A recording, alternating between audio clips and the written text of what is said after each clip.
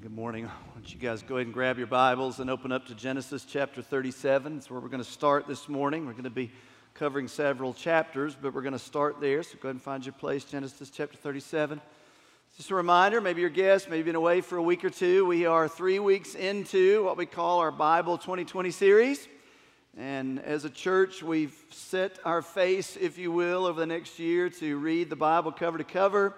We'll be preaching through portions of your reading. So what that means is what we cover this morning, you'll be reading next week at some point in the Bible reading plan. And just want to say, if you've not started that plan, maybe you're new, we encourage you to just jump in, just jump right in. We're going to be reading through this together, but there are paper copies available out there. All this is available online. You can go on our website or the app and follow this Bible reading plan over the next year. So Genesis chapter 37, I want to begin the message this way. There was and if you resonate with this song that I'm going to share with you about, you can kind of give your age away, but back in the 90s, there was a very famous song by a woman named Bette Midler.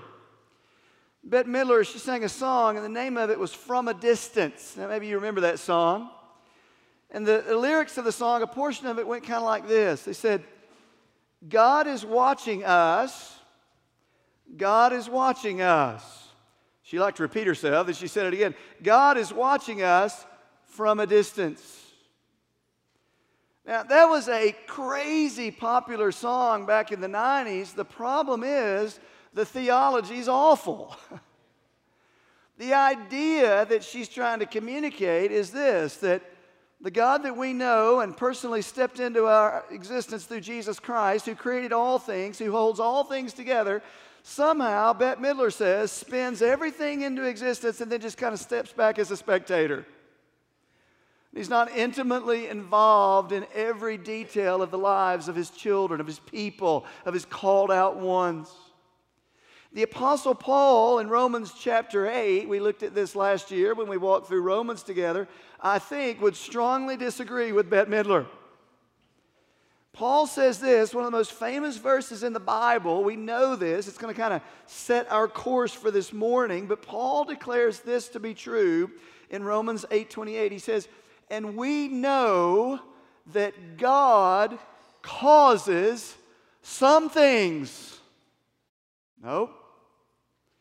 We know that God causes all things to work together for good.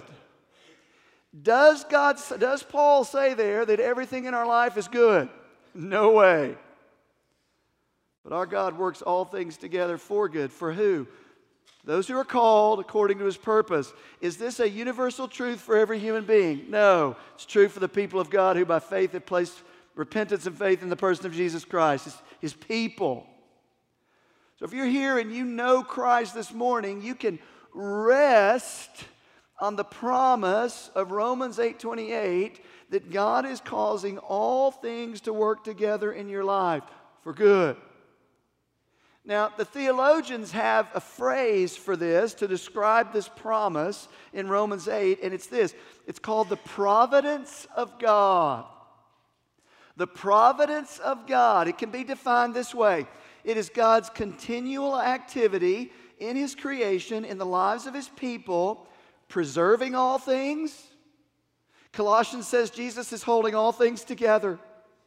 He is preserving all things, and he is directing all things in order to carry out his divine purposes. Listen, that is incredible news for the people of God. Here's the challenge for us this morning as we look at the life of Joseph. I say that. It's easy for me to memorize that verse. Do I believe in the providence of God when someone deeply hurts me? Do I believe in the providence of God when the report from the doctor is not what I thought? Do I hold to Romans 8:28 when God calls me to a step of obedience and I'm wrapped with fear and I'm fearful to step out? Do I believe, you know what, God is going to cause, even if I fail, he's going to use it for good. And I can step out in boldness and obedience to him. What does all that look like? One of the reasons I love walking through the Bible like we're doing and walking through these Old Testament narratives is it takes these biblical absolute truths like this one and puts skin on them so we can know what that looks like in somebody's life. So here's a big truth that comes out of Romans 8:28 that we're going to see fleshed out in the life of Joseph this morning. The big truth is this: God causes all things to work together for good in the lives of His redeemed people. That's an absolute promise throughout the pages of Scripture. Now, let's see, what does that look like with skin on it in the life of Joseph beginning in Genesis chapter 37. Find your place there. We're going to walk through this account. We're going to cover several chapters, so hang with me. Let me try to catch you up historically where we are when we come to Genesis chapter 37. Remember last week, we were introduced to the patriarchs of the Old Testament of the Bible. Genesis 12, Abraham. God made a promise to this man Abraham back in Genesis 12. This promise is pulled throughout the Bible. He said, Abraham, I'm going to bless you. I'm going to promise you a people, a nation, a land, a son. From that son is going to come a nation, and from that nation is going to come a Messiah, and from that Messiah, all the families of the earth are going to be blessed. Promise made to Abraham. From Genesis 12, really through the end of Genesis, and even ongoing through your Bible, you see that promise lived out in the lives of Abraham. You see it then lived out in the life of Isaac, his son. Abraham and Sarah had a boy. His name was Isaac. Isaac had a wife. Her name was Rebekah. Isaac and Rebekah had two sons, Jacob and Esau. You know the whole story of Jacob and Esau. God said, no, through Jacob, even though he's the second born, my promises are going to be carried out. This nation Israel is going to come through Jacob. And if you remember the story of Jacob, I'm not going to take time to walk through it. You'll read it this week. His life is a mess. In fact, his name Jacob means deceiver. He deceives his dad. He deceives his brother. He deceives everyone around him. Then he is tricked and he's deceived, ends up marrying a woman that he didn't want to marry. So then he ends up marrying another woman. He has multiple wives. And from these wives, he has all these children. And this big bunch of kids becomes the sons of Jacob, who eventually become known as the sons of Israel when God changes Jacob's name to Israel.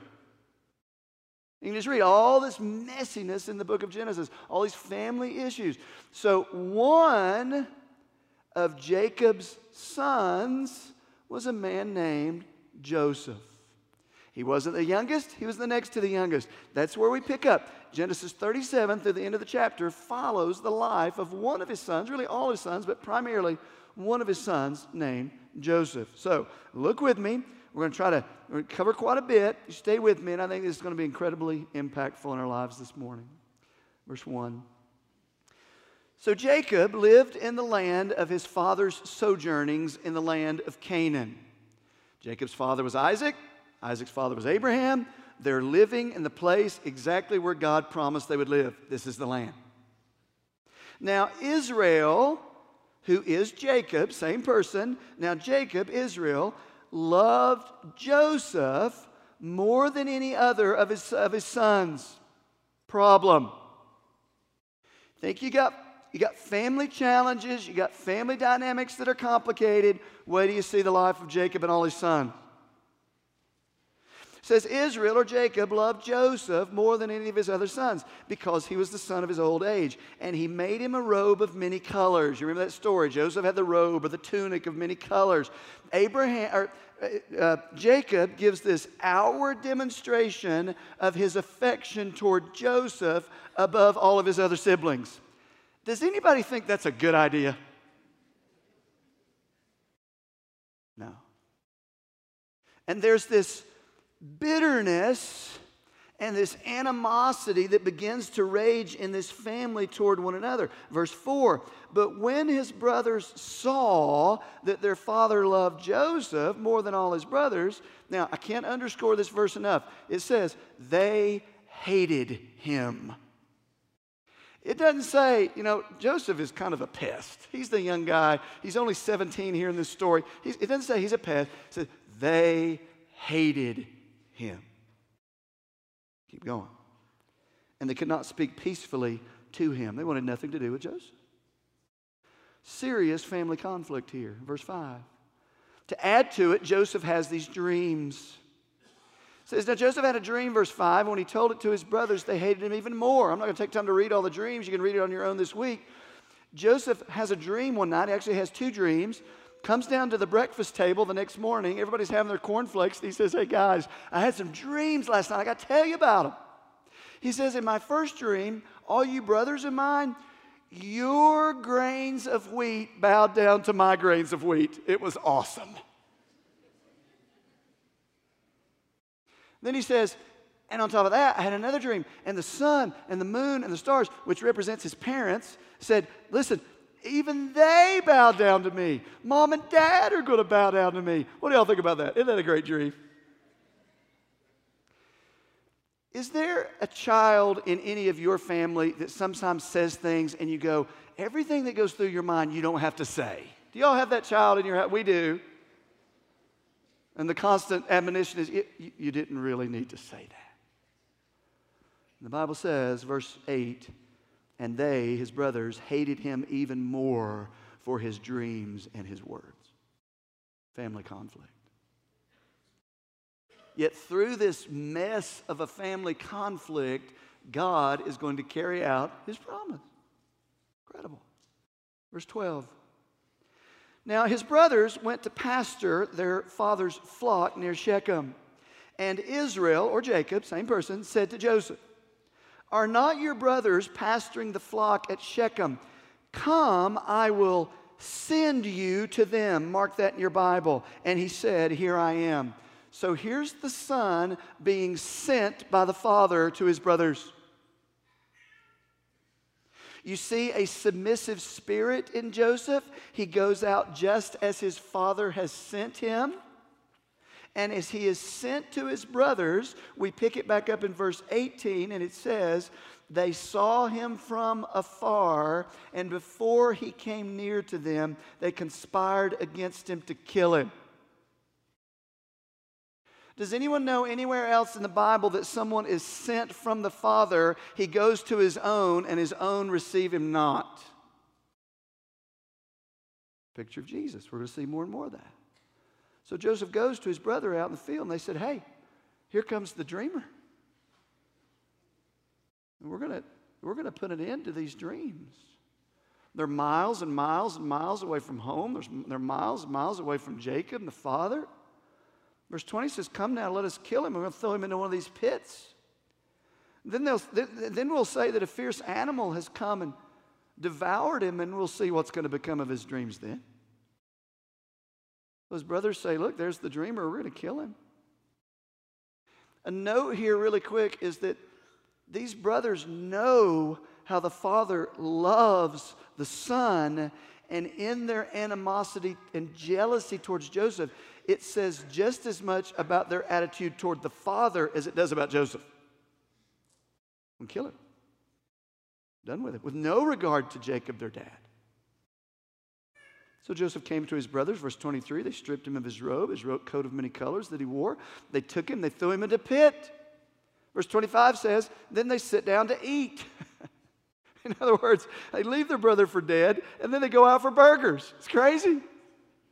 You know why that's there? Because the callousness of their heart has left the child of promise, the one sent from the Father. They've left him for dead, and their hearts are so wicked they don't even care. That's why that's there, for you to see that. The depth of our own wickedness. Verse 31. So they took Joseph's robe, and they slaughtered a goat, and they dipped it in the blood of the goat. They sent the robe to many colors. They brought it back to their father, and they said, look what we found. Can you identify if this is your son's robe or not? Can you imagine the callousness here, their heart? Hey, Dad, look what we found. Is this Joseph's? Is this your favorite son? Of course, he says, yes, it's his favorite son. And Jacob, the dad, Israel, is just crushed because the boy that he loves so much is left for dead. At this point in the story, Joseph is in effect dead to his family.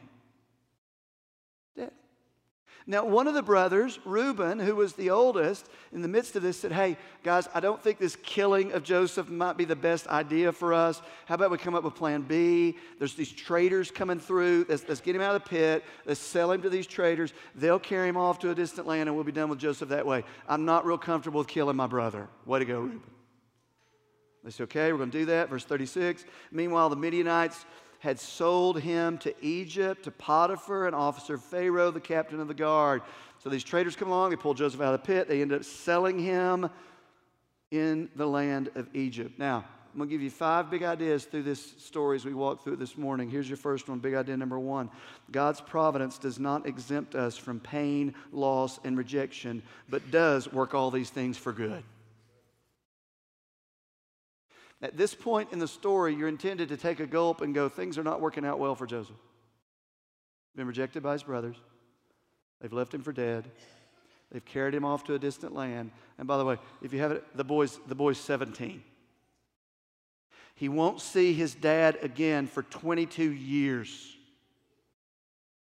He won't see the face of his brothers again for 22 years. But we're intended to see this story that through deep pain, deep hurt, deep offense, Joseph humanly has every right, humanly speaking, to be deeply offended at his brothers. Anybody been offended this week? Anybody been let down by somebody this week?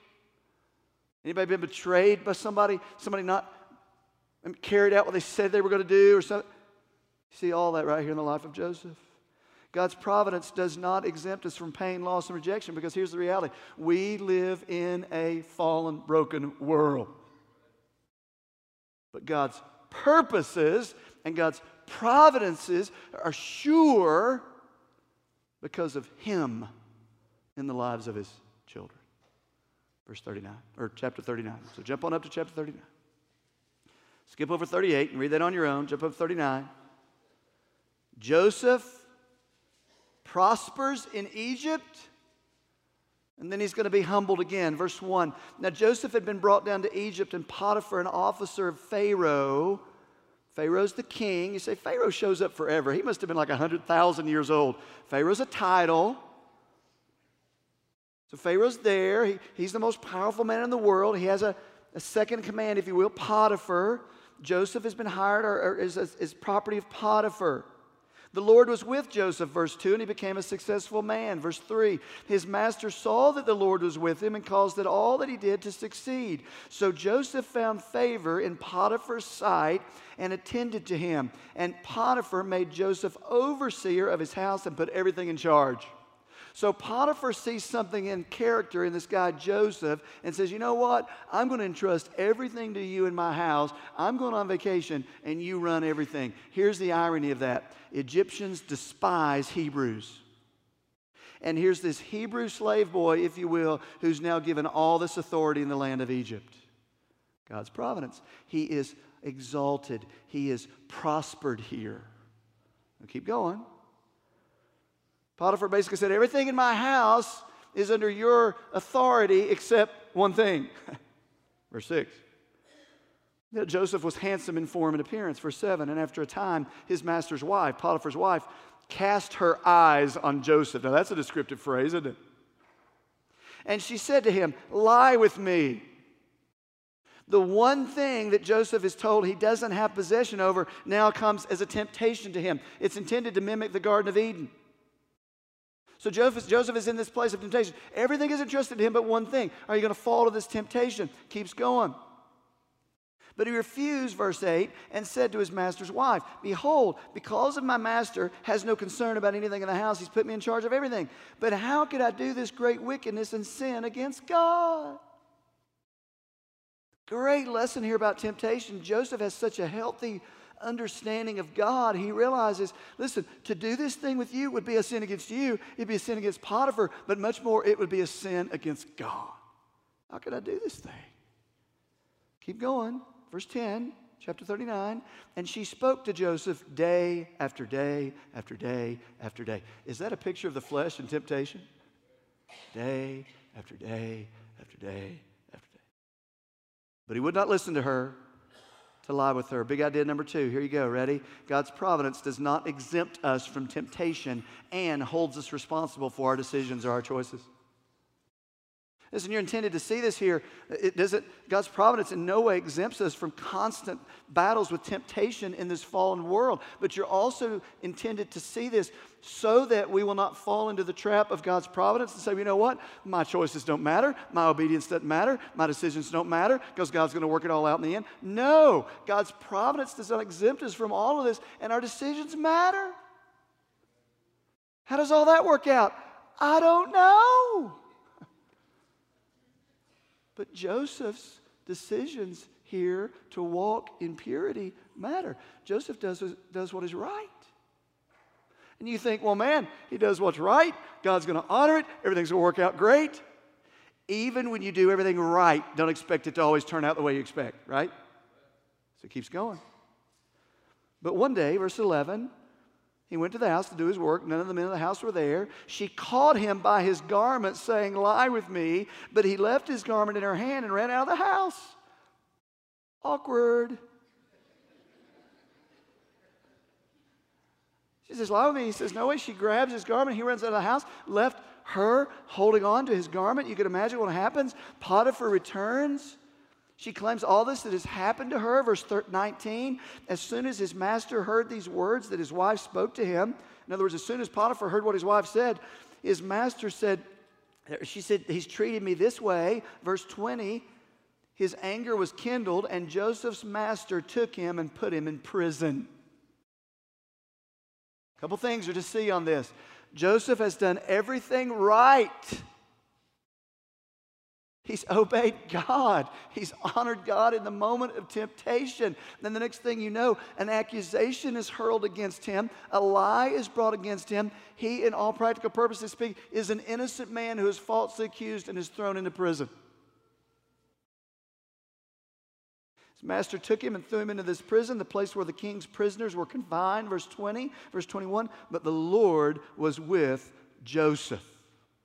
There is a pattern in the life of Joseph that should resonate a passage of Scripture in the New Testament. Joseph is humbled and he's exalted to authority. He's humbled again and you're going to see him exalted again. And that pattern follows throughout the book of Genesis in the life of Joseph. Now, from prison, what happens? Joseph finds himself in a prison as an innocent man. Verse 1 of chapter 40.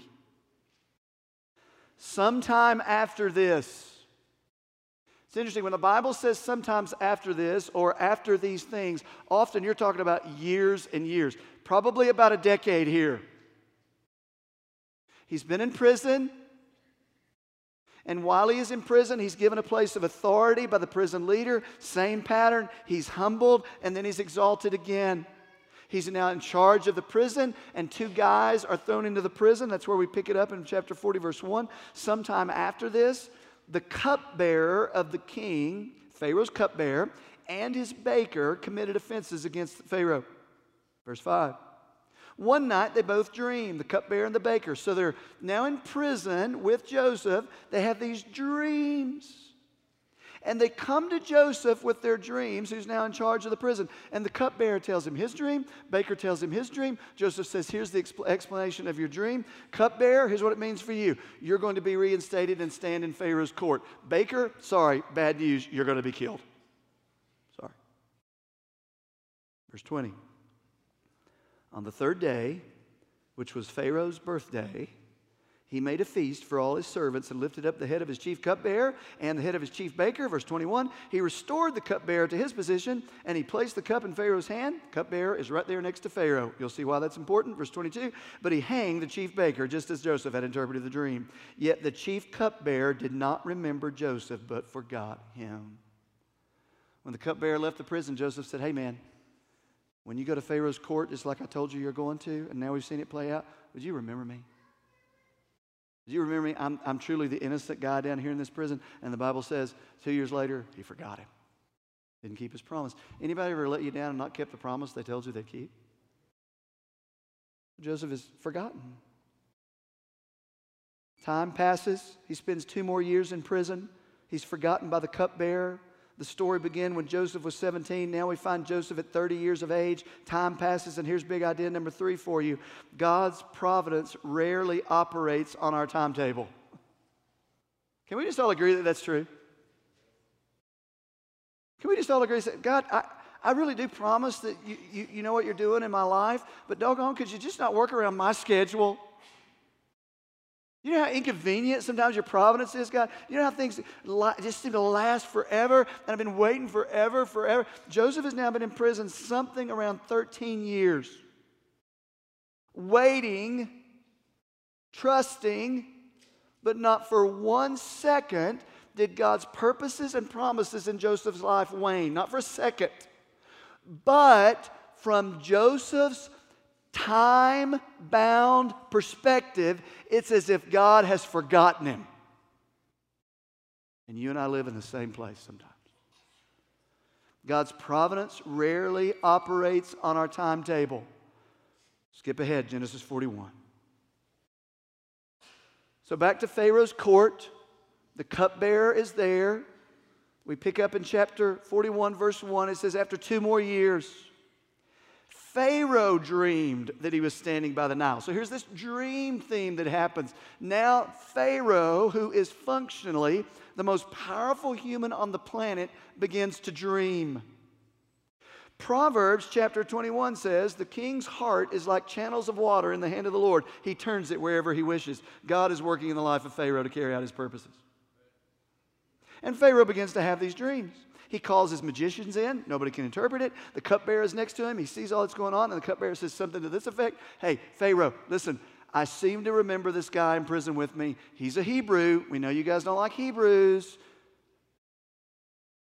But he interpreted my dream perfectly. And Pharaoh says, go get him. Now, you're intended to see the incredible irony in that the most powerful human on the planet at this time is calling for a piddly Hebrew slave out of prison. Wow. Incredible irony. God uses the weak and debased things of the world to confound the wise. So Pharaoh says, go get him. Bring him into my court. And Pharaoh says, here's my dreams. And he explains the dreams. You can read them on your own. I'm not going to take time to read them. He has all his dreams. He says, Joseph, can you help me? Can you interpret these dreams? And Joseph begins in verse 25. He says to Pharaoh, the dreams of Pharaoh are one. God has revealed to you, Pharaoh, what he is about to do. Verse 30. But after them, there's going to arise 7 years of famine. He says, here's the dreams. Pharaoh, 7 years of plenty in the land of Egypt, followed by 7 years of famine. You're going to have 14 years. God has revealed to you what's going to happen in the land of Egypt and even all the earth. Then Joseph says, God has said this is going to happen quickly. He's revealed this to you. And then Joseph says, oh, by the way, Pharaoh, I recommend you put somebody to be in charge of famine preparation because it's coming. And Pharaoh says back to Joseph, he says this, verse 39.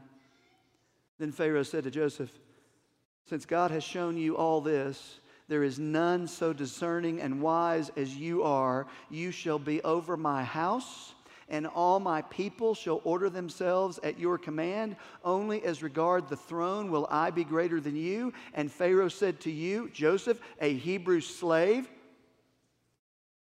Then Pharaoh said to Joseph, see, I've set you over all the land of Egypt. Then Pharaoh took his signet ring from his hand, verse 42, and put it on Joseph's hand and clothed him in garments of fine linen, put a gold chain around his neck, and this 30-year-old Hebrew boy who was humbled in the pit of the prison is now exalted to the place of what is really equal authority over all the inhabited earth. You can't make this stuff up. So here's Joseph. After all that's happened to him with his brothers, and after all the betrayal, and after all the offense, and after all the hurt, and now this dude is in effect sitting on the throne, ruling all the inhabited earth at this time. Verse 57, moreover, all the earth came to Egypt to Joseph to buy grain because the famine was severe over all the earth. You have a picture of all the nations coming to this rejected Hebrew to buy and find bread. It's intended to paint a picture of one who said, I am the bread of life. The story goes on. Verse 42, just a couple more and we'll land the plane. Genesis chapter 42. Now, time passes. Started when Joseph was 17. He began to reign when he was 30. 7 years of famine, 7 years of plenty have taken place, so that would make Joseph 37. 2 years of the famine have begun, so that makes him about 39. That means he hasn't seen his dad, hasn't seen his brothers in 22 years. And that's where the story picks up in Genesis chapter 42. The focus shifts back to the children of Israel, the children of Jacob, and what God is doing there. Verse 1 of chapter 42. When Jacob learned that there was grain for sale in Egypt, he said to his sons, "Why are y'all standing here looking at each other? Somebody go get some grain? I've heard that you can purchase grain in Egypt. Go down there and buy grain for us that we'll live and not die." So Jacob gets his sons together, 10 of them, not Joseph because he's already there, not Benjamin because he's the youngest, and Jacob says, "You're not going to send Benjamin. He's the only son left of my treasured wife Rachel. You're not going to take Benjamin." So the 10 boys go down. They go down to Egypt. Now this is where the story gets just incredible. Verse 6. Now Joseph was governor over the land. He was the one who sold to all the people of the land. In other words, you want grain, you got to go through Joseph. And Joseph's brothers came and bowed themselves before him with their faces to the ground. Remember that anywhere? Verse 8, and Joseph recognized his brothers, but they did not recognize him. This is an incredible story. I'm just going to take some license here for a minute. Can you just imagine Joseph administering all that he does as the leader? People are streaming from all the nations to get grain. He looks in the line. I don't know how it all played out. And he goes, "Wait a minute, that's Reuben. That's Simeon. It's my brothers." 22 years later. Now watch.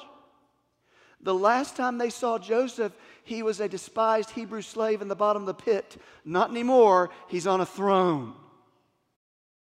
And they don't recognize him on the throne because he's veiled before their eyes. He's wearing all the garments of Egypt. He speaks through a translator. Egyptian leadership never spoke to common people. They spoke through a translator. So he's speaking through a translator. They come. They speak to Joseph. They don't recognize who this is, but he immediately knows who they are. Hang on to that. Genesis 43, they come. He tests them because he doesn't know what's in their heart.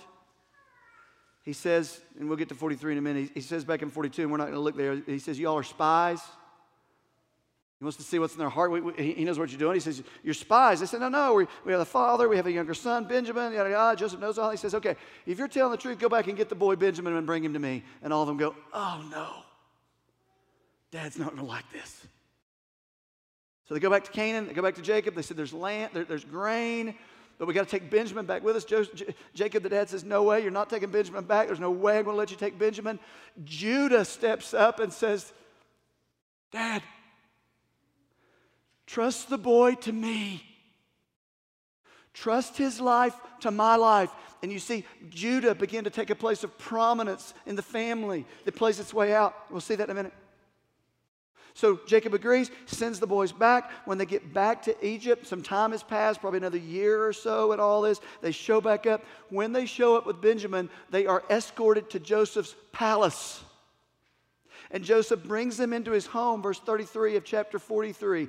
And they set down before him the firstborn according to his birthright, and the youngest according to his youth. And the men looked around at one another in amazement.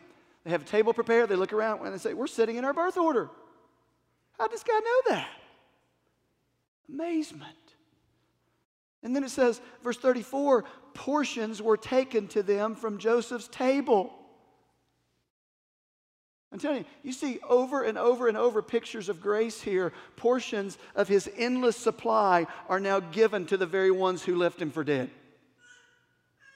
Portions are taken from his table, verse 34, and they drink and they were merry with him. Now Joseph's still guarded. He hasn't revealed himself in all of his glory yet. He's still veiled to their eyes, if you will, and he's not sure what's happened in their heart. Here's what Joseph doesn't know at this point, that over all these years that God has been working in Joseph's life, God has been working in the lives of his brothers. He doesn't know that. So he says, okay, I've got to find out what's in their heart. And he tricks the boys, and he hides his chalice in Benjamin, the youngest son's bag. He says, okay, y'all get out of here. Go back to your dad, Jacob. I'm going to send grain with you. And Benjamin is caught with this chalice as if he were a thief. And the boys are brought back in. And Joseph says, all right, y'all lied to me. Benjamin lied, and it was a setup, and he doesn't know what's going to happen. And here's what happens. I want you to look at me. 43, verse 33. Judah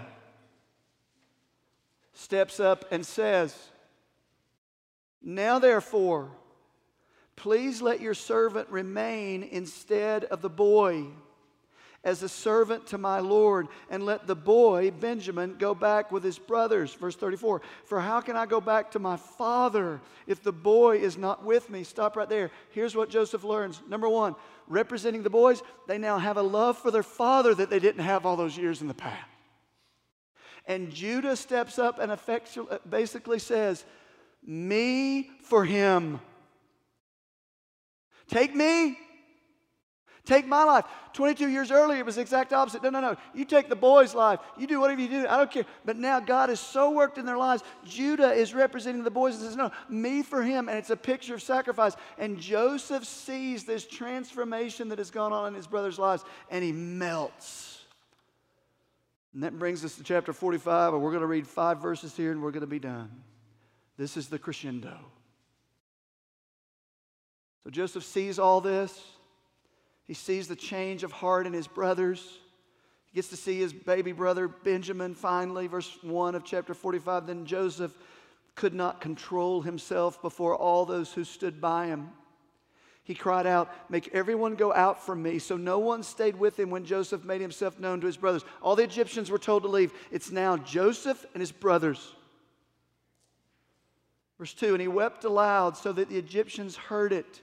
Anywhere else in your Bible that one stands over his brothers and weeps? Stands over them and he weeps for them so that the Egyptians heard it and the house of Pharaoh heard it. Verse 3, here's the point that the story's been building to for all these years. And now, the one that was left for dead by his brothers, who years and years ago was in a pit and sold into slavery, now in verse 3, and Joseph said to his brothers, I am Joseph. Wow. You can't make this stuff up. And he reveals who he is in all of his glory to those who up to that moment were blinded to see who he truly was. And he says, Reuben, Simeon, Naphtali, Asher, Dan, I'm your brother Joseph. Now, what do you think is going through their mind about this point? Ooh. Last time we saw this guy, we left him for dead. And the human assumption at this point is, vengeance is mine, and I've been waiting to get back at you, and this seething bitterness has been flowing through me for all these 22 years. I'm so glad you're here. I can't wait to get my revenge. But that's not what you see from Joseph. And Joseph said to his brothers, I am Joseph. Is my father still alive? Dear love for his father. But his brothers could not answer, for they were dismayed at his presence. I guess so. They're speechless. Verse 4, so Joseph says to his brothers, in one of the great verses in your Bible about grace, and one of the great verses in your Bible about God drawing us in grace even as we are offenders against him, Joseph says to his brothers, come near to me, please. Translation, come closer. Come closer. And a beautiful picture of grace. And he continues on and he said, I'm your brother Joseph with whom you sold into Egypt. Verse 5. And now do not be distressed or angry with yourselves because you sold me here. Why would we not be distressed? Why are you not upset? Why are you not ready to kill us? Why are you not ready to exact human justice? Because you were the offended party, Joseph. Into verse 5. For God sent me before you to preserve life. Watch this. Joseph has a healthy understanding of the providence of God. You did it, but it was completely in God's control and authority. You sent me here, but ultimately, God was in complete control. Now watch this. I'm going to give you two more big ideas and we're done. Time's up. Big idea number 4 is this. God's providence enables us to choose forgiveness instead of bitterness. Now you tell me that Joseph had every human right to keep a record,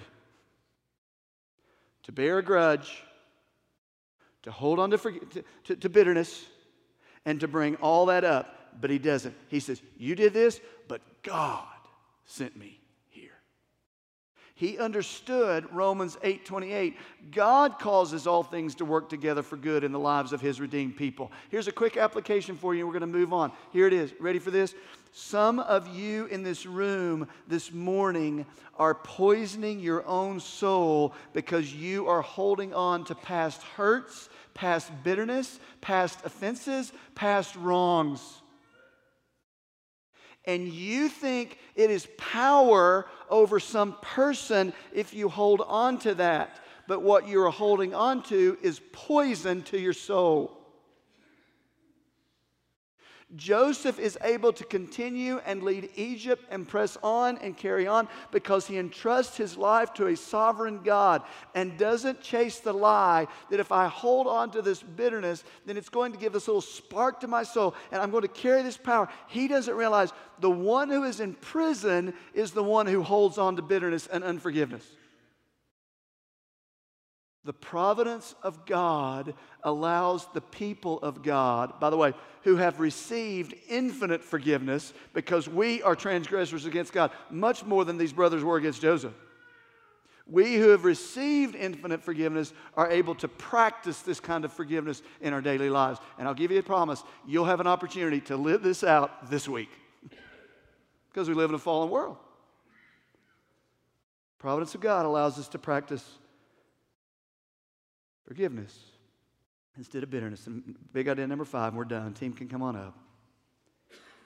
Big idea number 5 is this, is God's providence is never just about me.